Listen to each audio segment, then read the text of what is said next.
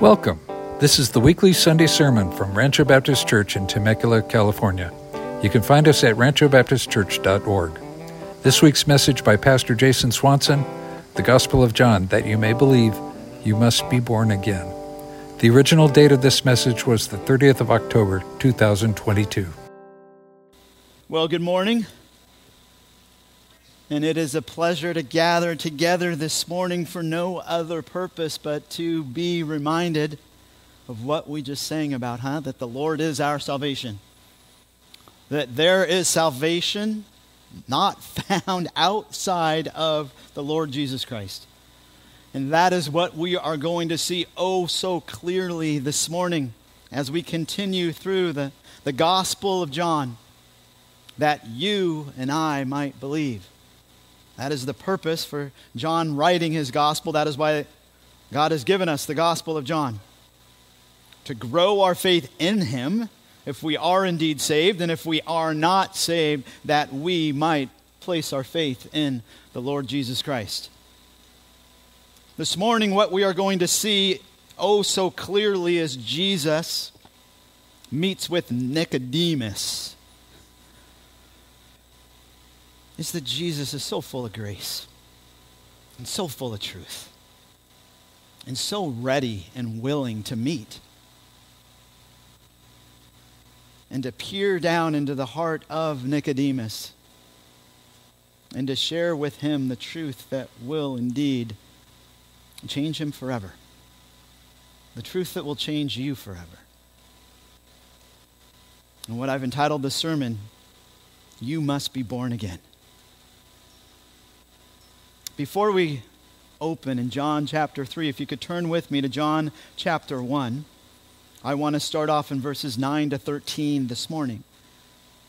As what we see in the Gospel of John and why it is so sweet to go verse by verse, chapter by chapter in a biblical exposition, preaching through an entire gospel or an entire book of the Bible is what we see time and time again is the truths that are presented are laid on top of each other and built on and supported. And that is what we're going to see this morning.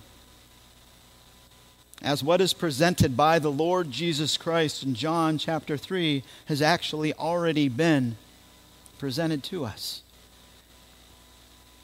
Look here with me at John chapter 1, verses 9 to 13. As John starts again his gospel, he wants to elevate Christ, show that he is preeminent, that he is above and over all, that he is indeed God, that he is the Word, that he was there in the beginning, but he has no beginning, that he created all things came into their existence through him, and that he is the light. And we're going to see that this morning as he shines so brightly onto Nicodemus. And my prayer is that he would do the same in each one of our hearts this morning. That as his word is opened and as his word is proclaimed and preached, that the light of his word, the truth of his word, would shine deeply into the inner recesses of each one of our hearts. And that we would leave here changed and different, with a better perspective on the glorious gospel and all that the Lord Jesus Christ has done in making a way for us to be born again. Verse 9, there was the true light, which coming into the world enlightens every man. He was in the world, and the world was made through him, and the world did not know him. He came to his own, and those who are his own did not receive him. We're going to see that this morning.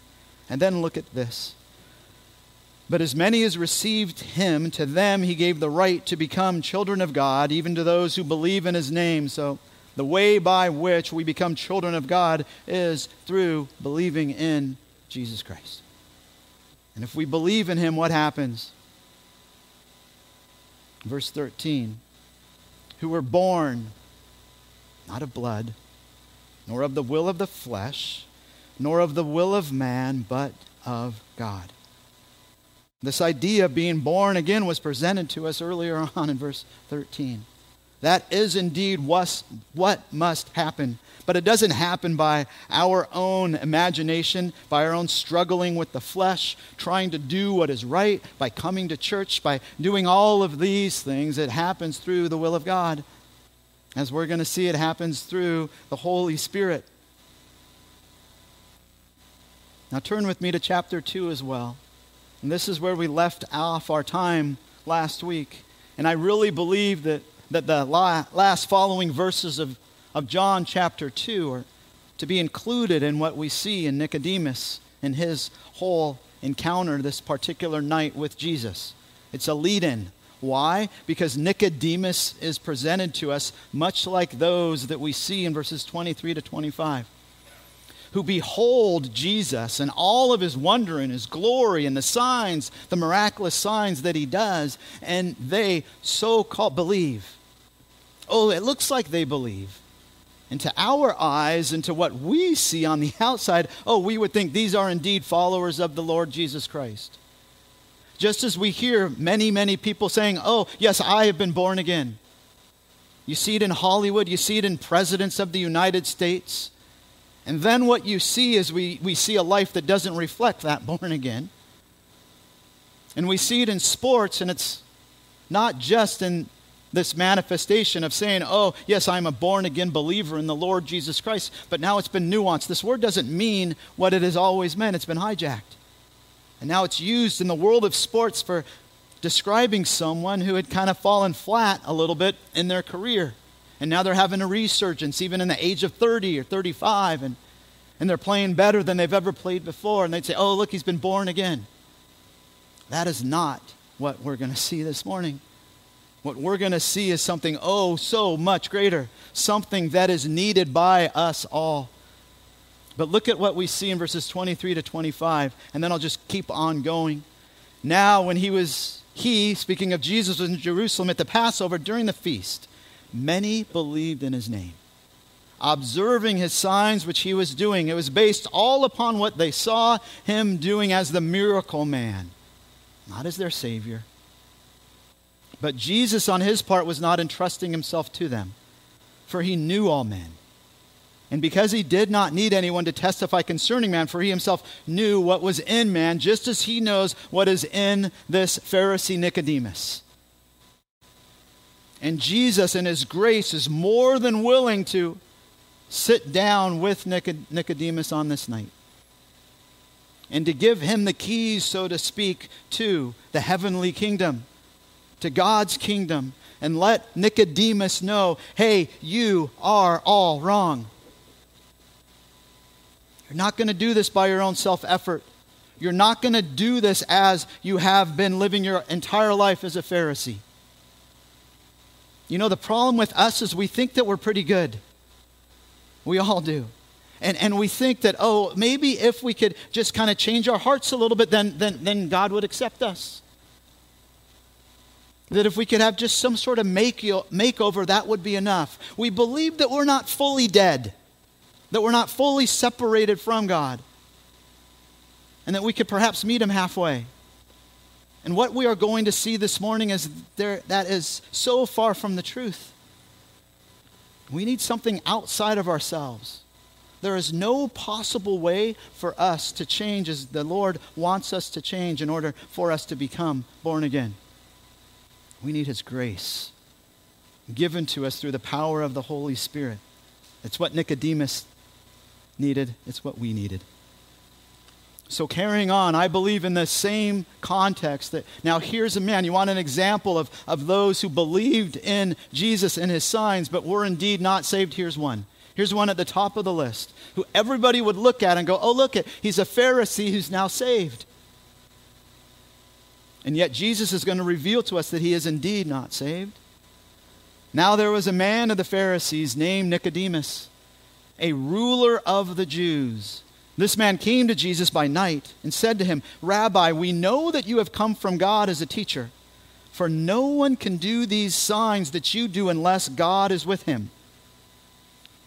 Jesus answered and said to him, Truly, truly, I say to you, unless one is born again, he cannot see the kingdom of God. Nicodemus said to him, How can a man be born when he is old? He cannot enter a second time into his mother's womb and be born, can he?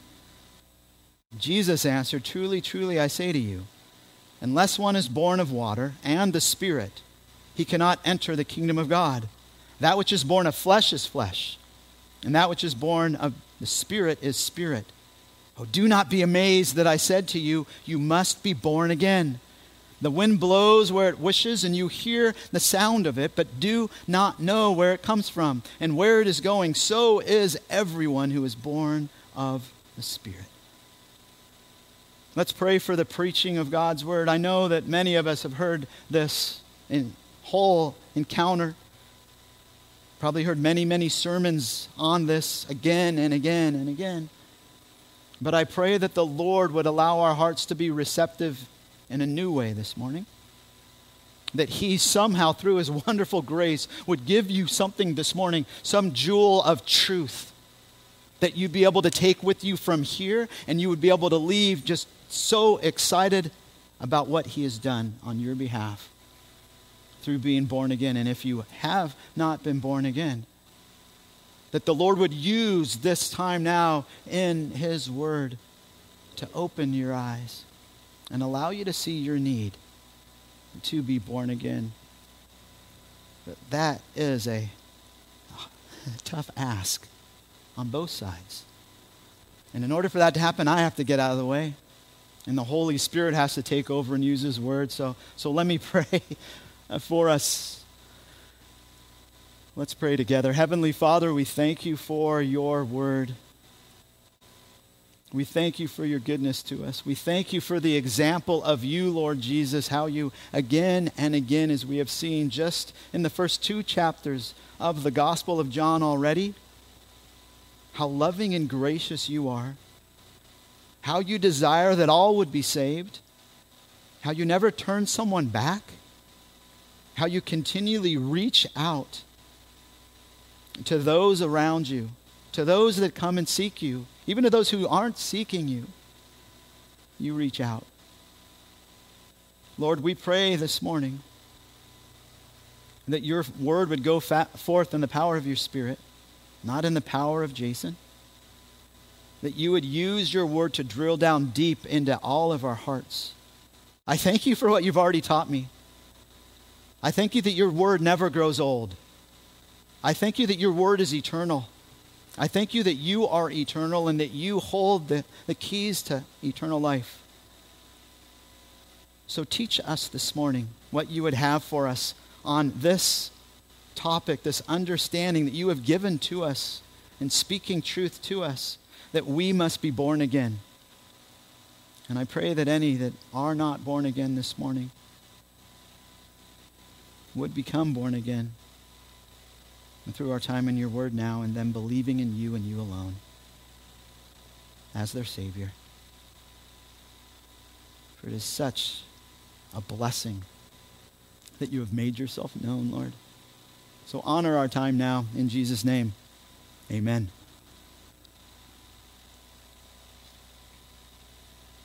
So when I was in seminary, I learned what biblical interpretation and hermeneutics, which is basically the study of the Bible, how you come to God's word and you understand what is being emphasized, and how you basically dig into God's word and pull out the nuggets, and then all of a sudden you'll see it's not just a small nugget, this is the main part of this particular passage of Scripture. And a lot of times how you can help come to that point is you follow the verbs. You look to see what is happening at the verb level of all that is happening. Other times, and you bleed this in as well, you look at context. You don't want to take something out of context, and it's so good to walk through the Gospel of John knowing what we've already looked at and how that feeds into what we're going to look at this morning. Third is this, repetition. If you see a repeated word or phrase, you're supposed to take notice. And you're supposed to understand, oh man, this is what they're trying to get at. This is what God wants to communicate to us. And can you see in verses 3 to 8 what is repeated over and over and over again? There is a verb that keeps coming. And it is a verb that all of us know about. It's a verb that all of us live in the reality of this, but we don't consider it. We don't think about it. And even in our Christian circles, we throw out the word, oh, born again, born again, born again, but we don't truly grasp the significance of it. At least I don't. It was a breath of fresh air to dig into this passage all week long. Look at verse 3. The verb I'm talking about is born.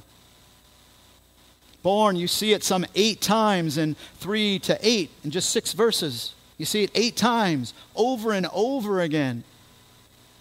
Truly I say to you, unless one is born again, he cannot see the kingdom of God. That's verse 3. Verse 4, how can a man be born when he is old?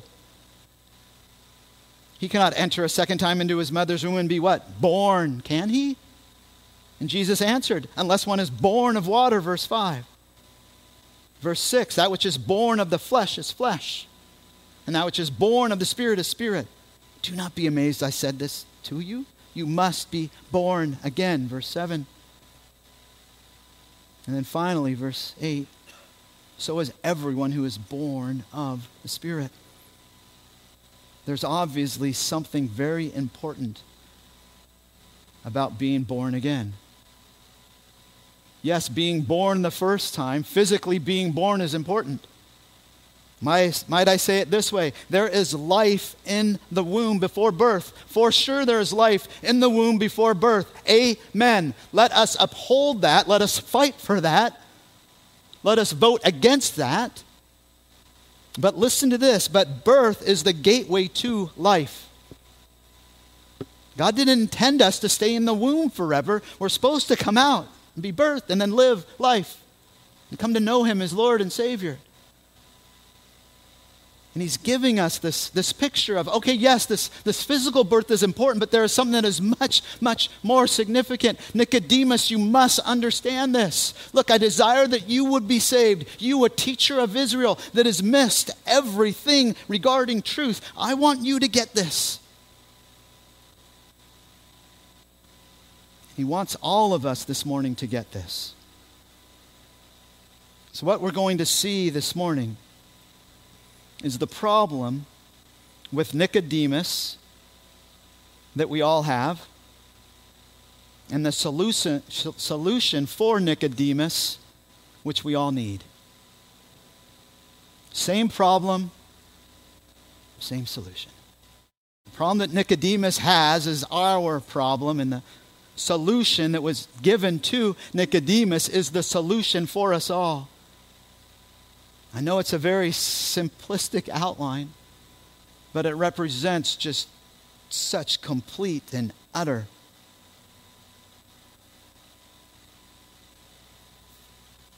what would I say, crazy grace, isn't it? To think that the Lord provides us with an opportunity to be saved outside of ourselves in a spiritual sense that we don't even grasp and can see the full significance of until we see Him. That now what we see is really through the eyes of faith, but one day those eyes of faith will be exchanged. Because do you recognize that your heart isn't just a little bit black with sin? That you're not just a little bit dead. No, you are fully dead, and your heart, no, it is completely dead. It is lifeless. It is a rock. And through this new birth, this being born again, what God does is something amazing. And that's what we're going to see. And that's what Jesus wants Nicodemus and wants us all to understand this morning. What that looks like. And then what is the problem that is presented to us in these first 4 verses? It is this: you cannot, no, you may not, you never will, no one ever has, no one ever will, you cannot enter the kingdom of God without being born again. There will not be a person joining in heaven, in the kingdom of heaven, who is not born again. You say, well, Pastor Jason, what about Old Testament saints? I say, yes, they are exactly the same. Because God is a holy God, and we are not. And in order for us to join Him, something has to change. That is, we have to become holy. We have to become new. We have to be born again. So our problem, all of our problems, is this: that we cannot enter the kingdom of heaven without being born again. We see this in the life of Nicodemus. As we look at the first couple verses, we see that he is described for us in a way that gives us insight to the kind of man he was. And in this should remind us of each of us to a certain extent, in different levels. First, what do we see? We see that he was a religious person. He's a Pharisee. This means that he's the elite of the elites. Religious-wise, he's like a superhero of the Jewish faith. Of the Jews. Everybody looked at him as what? As the superhero. Do you recognize there was only 6,000 of these men? And they went to school and they basically joined a club. And they said an oath, and you had to say an oath with 3 witnesses there, and your oath was, I will never stop as long as I live, living up to the law, abiding by everything in the law to a T. I won't miss a thing. But it was more than that. It's more than the 613 laws given in God's Word in the Old Testament. Because they looked at those laws and they said, oh, they're not descriptive enough. And so what we need to do is we need to add more. What do you mean just don't work on the Sabbath? No, we want to define what work is. And so then they added all of this extra man-made laws and regulations onto God's law. And that's called the Mishnah.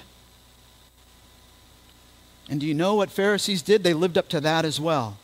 So we're talking about a man who, as you look at him religiously, you would say that he is like the Apostle Paul. He is clean. He would look all the part for a man who is definitely going to heaven. And Jesus says, no, you are not. Secondly, what we see is he is wealthy. He's rich. This would be something else that we would ascribe to and say, oh man, once you have that, you're good. And he's religious, he's wealthy, what else does he need? How do we know he's wealthy? Well, we'll see when we get to John chapter 19, verse 39, where Jesus' body is going to be laid in the tomb. And he comes with some 75 pounds of myrrh and aloe. Why? To anoint his body so it wouldn't decay and smell. You just don't get that amount without having some resources, some serious resources. So he's a wealthy man. That speaks to the influence that he has. That speaks to his education, because you don't get educated without having some sort of wealth behind you. And all of this is who Nicodemus is, but there's more. He's also what? A ruler of the Jews. This puts him in a much less populated category of the Pharisees. This puts him as a member of the Sanhedrin. There's only 70 of them. So of the 6,000, he's one of 70. And we know the Sadducees were in there as well. So we're talking about a man who is a leader of leaders. And some believe that he was the leader in Jerusalem. We're talking about a man who has much clout and prestige. That seems religious as religious can be. That seems like he's had everything going. And then we see even more. We see he's respectable. We see that he's searching. He comes to Jesus. Just the fact that he comes to Jesus is something we should pull back and go, wow, this is not normal. He's searching. He understands that there is some truth to the fact that Jesus must be what? From God in some aspect. Because he couldn't do the things that he does unless God's with him. He's respectable. He calls Jesus Rabbi. But then we start to see some things that aren't so good. If he was really seeking to follow Jesus, why wouldn't he come during the day? No, he's still on the fence. Perhaps that's you this morning. And I'm not sure about this Jesus thing. I'm not sure about this Christianity thing. Well, stay with us. Nicodemus was walking the fence, not certain exactly what he should do. But he knew that if he came forward in the day that everybody would know, oh man, look at he's talking with Jesus. That would have some terrible effects upon Nicodemus. So he comes at night out of what? Caution. But it was understood by the rabbis that if you really wanted to learn, The time when you would go to a rabbi wasn't during the day because it was always hot and it was always loud, and so there were so many distractions. Rabbi said, hey, if you want to learn, come to me when? At night. So I would say he's teachable, but I would also say he's wrong. He only sees Jesus as a teacher. And then he says, for no one can do these signs that you do unless what? God is with him. That is not who Jesus is. That's who many prophets are. God was with them. Who is Jesus? Jesus is the Emmanuel, God with us. Not God is with him like this. No, God with us. This is God incarnate. This is not just God working in and through him. This is God. So in essence, Nicodemus had no idea who he was talking to that night. And yet look at the gracious way that Jesus responds. He gets his attention by saying, amen, amen, truly, truly to him. 2 times. Hey, I'm going to tell you something of utmost significance. Listen to me now. Follow me. Hear what I'm saying. Eat what I'm saying. Listen, unless one is born again, he cannot see the kingdom of God. Why does Jesus respond like this? Because he is like those in 23 to 25. Jesus knows his heart. He knows his mind. He knows what he's trusting in, and he's trusting in himself. He needs to be reborn. He needs to be changed completely. He needs a transformation. He is on the wrong side of belief. Oh, he believes, but he doesn't believe in Jesus Christ as the Savior. He believes in him as a miracle man. That's not enough. You must believe in him as Savior, your Savior. Not your parents' Savior, not your neighbor's Savior, your Savior. And that is what Jesus is getting at. But he's also on the wrong side of righteousness. He's on the self side of righteousness. It's all about me and what I can attain. He believes that he can earn his standing before God on his own, through his own merit, through his own works. He believes that God is pleased with him because of all that he does, all the laws that he keeps. I believe this is put on display in the way that Nicodemus responds. Do you see how Nicodemus responds in verse 4 and how it's a reveal of who Nicodemus was trusting in and who Nicodemus continually put on at center stage, or the main subject, or the main actor in his life? Was it God or was it Nicodemus? I present to you, it is not God. It is Nicodemus. That's what Pharisees do. Perhaps that's you this morning. Notice the way Nicodemus responds. And again, I don't know, how fast does he respond? Does he hear Jesus and immediately respond, and he just knows exactly how he's going to respond? It's really peculiar to me in the way that he responds, but look at how he says it. How can a man be born when he's old? He cannot enter a second time. So who's doing the entering? He is. Into his mother's womb and be born, can he? Hey, this rebirth thing, it's all about me. I'm the center. It's what I do. So Jesus, how do I do this? How do I become reborn? Do you think that he's that ignorant and that uneducated that he would say, oh, yes, yes, or that he's being sarcastic to Jesus? No. You see, this idea of being born again is not a new concept for the Jews. The rabbis at this time, and this could have included Nicodemus himself, if somebody from the outside, from a different religion, a different culture, a different country, believed in Yahweh and wanted to join Judaism and follow the Jewish faith and become a proselyte, do you know how they would be described? Quote, a proselyte who embraces Judaism is like a newborn child, end quote. It was understood. So I think what Nicodemus is revealing to us all isn't that he was pushing against the idea. He just didn't understand how this was going to happen.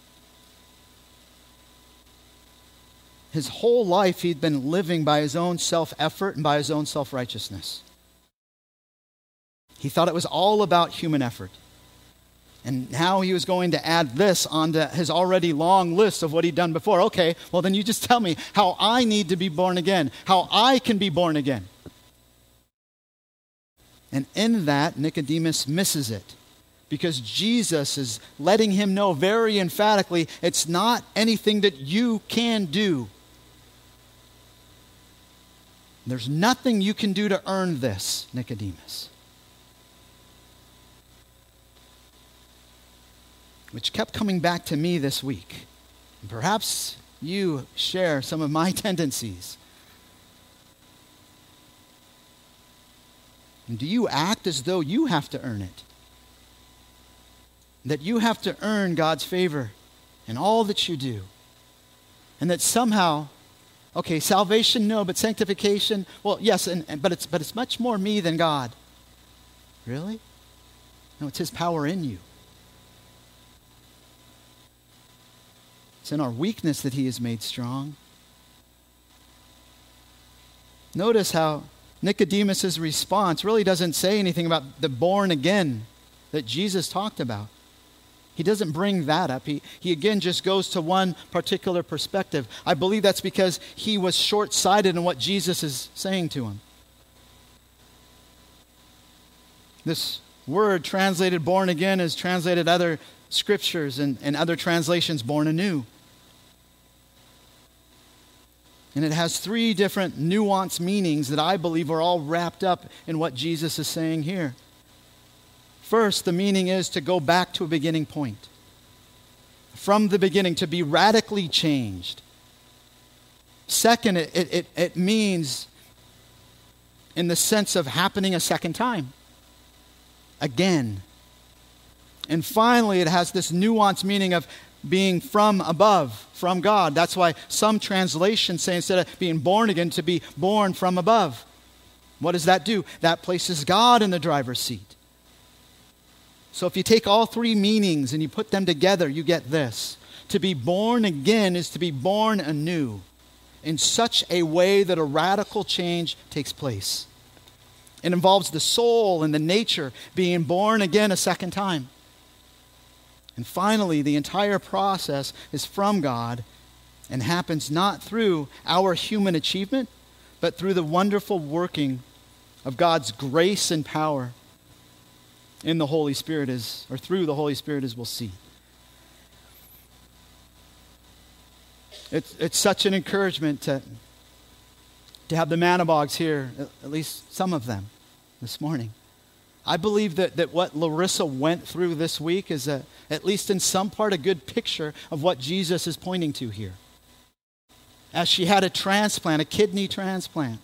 This was something that Larissa couldn't do herself. She needed help. And do you recognize that with the transplant of the kidney, what happens to the old kidney? I think many of us believed, they take it out. No, that is not what happens. They leave it in there. And then what happens to it? It shrivels up. What we tend to think is that we just need some sort of makeover. And what Jesus is saying to Nicodemus, you don't need a makeover. You need to be completely changed. You need to come out all over again. You need to be in a place where you can start anew with what? With new.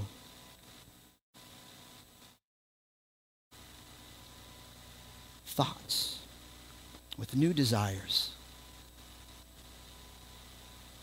with a new disposition, with a new heart. You need everything new. Because do you know what sin did to you? Sin wrecked all of you. Wrecked you so bad that you know what? You're not even going to see the full totality of what salvation looks like until you're with me. And I'm going to go ahead and change you now. I'm not just going to transform or change or take your heart and then make it mine. No, I'm going to give you a brand new heart. And this disposition that you have, this flesh of yours, this humanness, this human flesh, you know what I'm going to do? I'm going to give you a new disposition so that your desires are matching with my desires, so that when you worship me as I intended for you to worship me without this sin.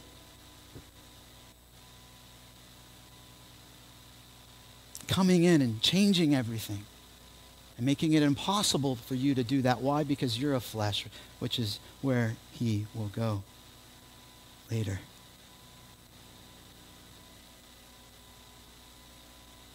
A new soul. One that then beats for the Lord as far as our new hearts go. And all that entails. I believe that Nicodemus got more than we give him credit for. Could it be that Nicodemus, come on, he comes to Jesus in the middle of the night. He could have been, no doubt, disgraced, kicked out of the Sanhedrin, all sorts of other things. No, I think he gets it. And I think as Jesus responds to him, that Nicodemus, perhaps he longed for to change.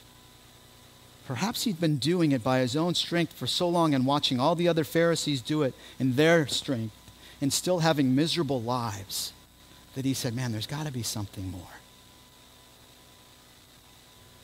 But I don't understand what you mean.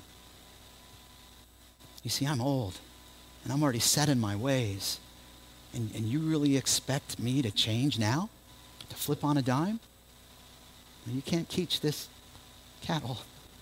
Old cat, new tricks. I'm set in my ways. And Jesus is saying, no, you're not. It's not about you. It's what I'm going to do in you. And how I'm going to transform you. How I'm going to change you. How I am going to make you new. And so that when I'm done, what you used to think about before, what you used to live for before, the desires that you had before, they are going to be changed. And now your desires, what you live for, is going to be in line with me. And you're going to do things that you never would have thought you'd do. All because of what I'm doing in and through you. So I don't know where you're at this morning, but I believe that many people have this heart's cry. What I'm doing now doesn't work. I've been trying, and my life is just miserable. I believe others say, well, I've done so many bad things, there's no way that Jesus would accept me. And Jesus says, are you kidding me? Those are the only ones I do take. For there's nobody on this creation that I've ever created that was perfect other than me. And all are sinners. And all need my grace. And all need this, the solution, which is what we see in verses 5 to 8. And here is the solution. Only the Holy Spirit can cause you to be born again. Only the Holy Spirit can cause you to be born again. You can't do anything to make yourself be born again. Just like you can't make yourself be born to your own parents physically. It's understood in this example and what he uses. Who of us said, oh yes, Mom, can you please have me? May 20th, 1969. That's when I want to be born.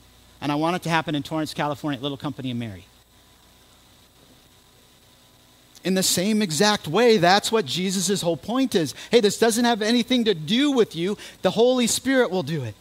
What do you bring to the table? You bring faith. And you trust me that I will get you there. Because you can't get there by yourself. And if there's any time where any of you should say amen, it's right there. Because that is grace at its definition. God doing what we can't do for ourselves and blessing us. So the solution, only the Holy Spirit can cause you to be born again. Look at what Jesus says in verse 5 in his answer to Nicodemus. He again goes back to being born again. But this time he clarifies, qualifies, lets us know exactly what the instrument is that is used in this new birth. There's only one thing that can do this. And it's not in our makeup to do this. So that's how we know that it's nothing that we can do, because it says it's the Spirit. And I want you to notice the difference between a capital S Spirit, which is designating the Holy Spirit, and a small s Spirit, which is designating your spirit and my spirit. When we become believers and we are born again, God even takes our little s spirit and makes it new. Everything about us, our disposition, our nature, matches it more with Him. Not that we become Him, but now we're aligned to where we can truly worship Him in spirit and truth. You can't do that if you're not born again. Oh, you can fake it. You can come here Sunday after Sunday and you can sing with us and you can get emotionally ramped up if you like the songs or you think that Pastor Jason has cool stories or whatever. But the reality is the only way that you truly can worship is if you've been born again. And so Jesus answered, "Truly, truly, I say to you, unless one is born of water and the Spirit, he cannot enter into the kingdom of God."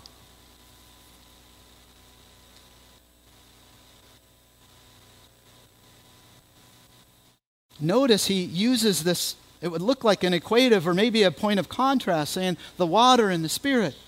What are we supposed to do with that? Well, since it has one preposition, it's pointing to both of them as kind of one.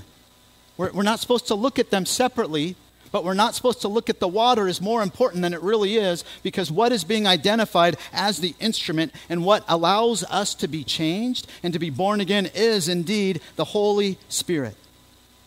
Is water significant? Yes. What does the water represent? Well, it could represent all sorts of things. It could represent baptism, such as the baptism of John the Baptist, or such as the baptism of Jesus. But we know from chapter 1 that as John the Baptist is introduced, he's given as a point of contrast between the baptism of John that is done with water and the one that will follow that is what? The baptism of Jesus, which is baptism of the Spirit, showing that the baptism of the Spirit is much greater because of what it can do. The one was pointing forward to the other. So in this, we must understand that the water is only to be understood in its relationship with the Holy Spirit in this context. That the Holy Spirit is the agent that brings us new birth. So what I could say is it this way: water is in a sense waiting for the Spirit to come and to give it its significance and its meaning. This is just what we understand with water baptism. Water baptism doesn't save anyone. What is it? It's a picture of what? The new birth. That you are dead when you go under that water. And when you come up, what are you? You are new. You have what? You have been born again. But you haven't been born again by that water. That water doesn't do anything but get you wet. And maybe if you're in Papua New Guinea, it might actually get you dirty. But it doesn't save you. Doesn't change you. It doesn't even cleanse you. Because the cleansing that we are looking at in Scripture is talking about a forgiveness kind of cleansing. That doesn't happen through water. That only happens through the Holy Spirit. But water signifies that kind of cleansing. So you can't take the Holy Spirit away. You must interpret this in light of the Holy Spirit and the picture that is given for us through the washing of the water, which also in Ephesians talks about the Word. So praise the Lord for Him giving this to us. Clearly letting Nicodemus and all of us know, hey, this is how this happens. Nicodemus, you say, oh, in jest perhaps, oh, do I need to jump back into my mom's belly? No, this happens through the Holy Spirit. This happens through the Word of God. This happens through conviction. This happens through the proclamation of the gospel of the Lord Jesus Christ. And when you hear the gospel and you respond, that's when the Holy Spirit steps in. And He changes us. And He rebirths us. That doesn't sound right. He makes us born again. If the Spirit doesn't quicken us, we do not respond. Why? Because we're lifeless, we're dead, we have these rock-solid hearts. And if the Spirit doesn't illuminate our minds, we don't understand. If the Spirit isn't here this morning, then I might as well close the Bible up and say, let's go eat. Because at least that way you'd get some strength from the food. But instead, we know that the Holy Spirit uses the Word of God to strengthen us, to illuminate our minds, to renew our minds. And if the Holy Spirit doesn't birth us spiritually, then we stay dead in our sins. And we will be eternally separated from God. Much as Paul talks about in 2 Corinthians 5:17, right? Therefore, if anyone is in Christ, he is a new creation. The old has passed away. Behold, the new has come. Then look at verse 6. That which is born of the flesh is flesh, and that which is born of the Spirit, capital S, is spirit. What is this? This is like produces like. This goes back to the garden. An apple tree produces what? An apple tree. It can't produce grapes. A cup of coffee isn't going to turn into a burrito even if you just really want it to. Even if you leave that cup of coffee there for months, it's not going to transform into a burrito, even if you see it on YouTube. And a pot, no matter how much you water it, isn't going to turn into a dog. And you aren't going to be born again on your own. That's what Jesus' point is. You must recognize that you're a sinner and repent. You must allow the Holy Spirit to work in your life, or else you'll never be born again. Do you think this was difficult for Nicodemus to understand? Yeah, that's why Jesus says in verse 7, don't be amazed that I said this to you. Why? Because he was amazed. He couldn't put this into his little Pharisee mind. He kept thinking all the time, well, no, this has to be something I do. And Jesus telling him, it's not about you. Watch me. And it'll all become clear when I die upon the cross.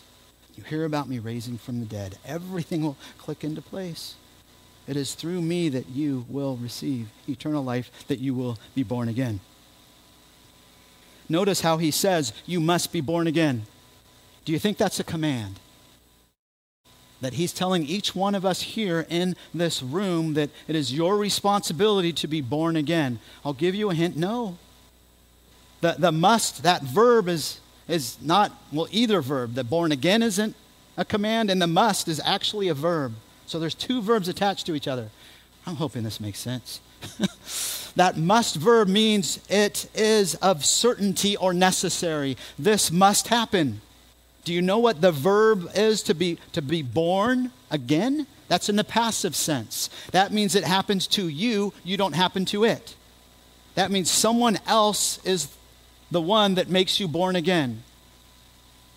That's what Jesus is trying to tell Nicodemus, that Nicodemus just doesn't understand. But should he? Should he have understood? Yes, he should have. Why? Because God's word is so amazing. And because Nicodemus was a man of the word more than any of us here. He was a man of the word. This is what he did. This is what his life was. The Old Testament scriptures, he had just an insane amount of the Old Testament scripture memorized, being a Pharisee. And he would know Ezekiel. We should know Ezekiel. Turn to Ezekiel chapter 36. This is so sweet. Why? Because long before Jesus mentions this, in John chapter 3, with Nicodemus, God's word mentions this. And this whole idea of being born again isn't something that just came about in the New Testament with the words of Jesus and the teaching of Jesus. This is something that was given way back in the days of Ezekiel. You could actually go back, and I could go to Genesis 3 and talk about how Satan was going to be what? His head was going to be crushed. He was going to bite the serpent. All of that points to what? The coming Redeemer. And all then that points into the fact that you and I must be what? We must be given new hearts. Because of what happened in the garden.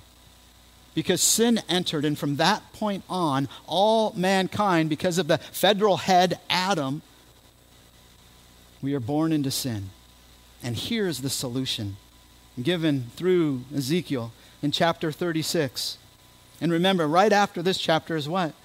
The valley of all the dead bones, where God tells Ezekiel, hey, go and pray over those bones. And what happens? They come to life. What's that a picture of?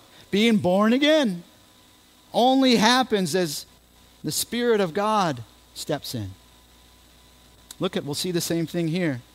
Ezekiel 36, verses 24 to 27. For I will take you from the nations, gather you from all the lands, and bring you into your own land. Why is he saying this? Because listen, look at 23. I'll vindicate the holiness of my great name, which has been profaned among the nations, which you have profaned in their midst. Then the nations will know that I am the Lord, declares the Lord God, when I prove myself holy among you in their sight. Why? Because they were so unfaithful. And so they were a poor testimony of Yahweh. And God says, but I'm not finished with you yet. And God is not finished with the nation of Israel. And one day this will become the reality. And he will take them from the nations, and he will gather them, and then he will do this. Look at verse 25. Then I will sprinkle. Notice when we see the word water, when we see the word spirit, when we see the word heart, and new attached to it. Then I will sprinkle clean water on you, and you will be clean. Remember, water doesn't have anything to it unless the Holy Spirit's involved. And I will cleanse you from all your filthiness and from all your idols. Moreover, I will give you a new heart and put a new spirit, small s, within you. And I will remove the heart of stone from your flesh and give you a heart of flesh, a heart of flesh that beats for me all your days. And I will put my capital S Spirit within you and cause you to walk in my statutes, and you will be careful to observe my ordinances. You will live in the land that I gave to your forefathers, so you will be my people and I will be your God. He says the same thing to us. We will be with him for all of eternity. And the reality of what he says here, we will know is our reality. Now, this is specifically for the nation of Israel, and he has a special place for them in the future, bringing them back to him. But we get to join in for all of eternity, praising the Lord, giving him glory and worshiping him, all because why? Because the Holy Spirit has come and made us new, making us born again. But Jesus recognizes just how difficult it is for Nicodemus to understand and follow this. So we see finally in verse 8 that he gives Nicodemus this example, this illustration from his everyday life. Something that Nicodemus had seen over and over and over again. Why? To show to him, hey, that's just the way that the Holy Spirit does it in the life of a born-again believer. Look, Nicodemus, you know about the wind. You know you can't see it. You know you can't control it. You know that you really don't even have any knowledge about it. But you can hear it as it moves over some grass and pulls the grass down. You can see its effect as it gets out of control at times and rips and pulls down a tree. And then Jesus says, and it's exactly the same way with those that are born of the Spirit, born again. As the Holy Spirit comes in and transforms them, it makes them new. And now as a result of making them new, this wind that you can see the effects of, you can see the effects of the Holy Spirit in those too, Nicodemus. And you'll be able to see that effect in your own life, Nicodemus. Because that's what the Holy Spirit does. He makes us new, and he gives us the power to honor God as Christ lives in us. Amen? Amen. Points to ponder. Consider this. Consider how Jesus says the work of being born again can only be done by the Holy Spirit. Why is the Holy Spirit needed to make a believer born again? How often do you thank God for his work of saving you? Have you done that this week? Do you stop daily and thank him for his gracious work in giving you a new heart and giving you a new birth if you have trusted in him? believed unto him. Because if that is the case, you are new. Does that mean that you never struggle with sin? No, it means you will keep struggling with sin until you are with him in glory. But by his grace, he will root out sins, and he will give you the power to stand up under whatever kind of suffering and hard times you might be facing. And the hope that we have in the gospel is a hope that is eternal, that never grows old. So let me pray us out as Pastor Shane and the worship team come up. Heavenly Father, we thank you. We thank you for your word. For we know that unless you had given us your word, we wouldn't understand what it means to be born again. But because of you, Lord Jesus, and giving us your word, we truly understand the magnitude, the significance, the wonder that you do what our flesh could never do. Because our flesh rots. Our flesh dies. Our flesh is mortal. But the Spirit, Lord, we know that the Spirit is eternal. That the Spirit lives on. And so it is only through your Spirit, the Holy Spirit, that we can be born again. And we thank you for giving us the Holy Spirit to indwell us, guaranteeing our inheritance in the future. And we also thank you for changing us, for allowing us to be born again. And we pray that as you continue to give us new desires, that we would walk in the newness of life that we have, walking in obedience before you all of our days, and that all that we do here at Rancho Baptist Church would be to glorify you, make you known, and lift your name high. In Jesus' name, amen.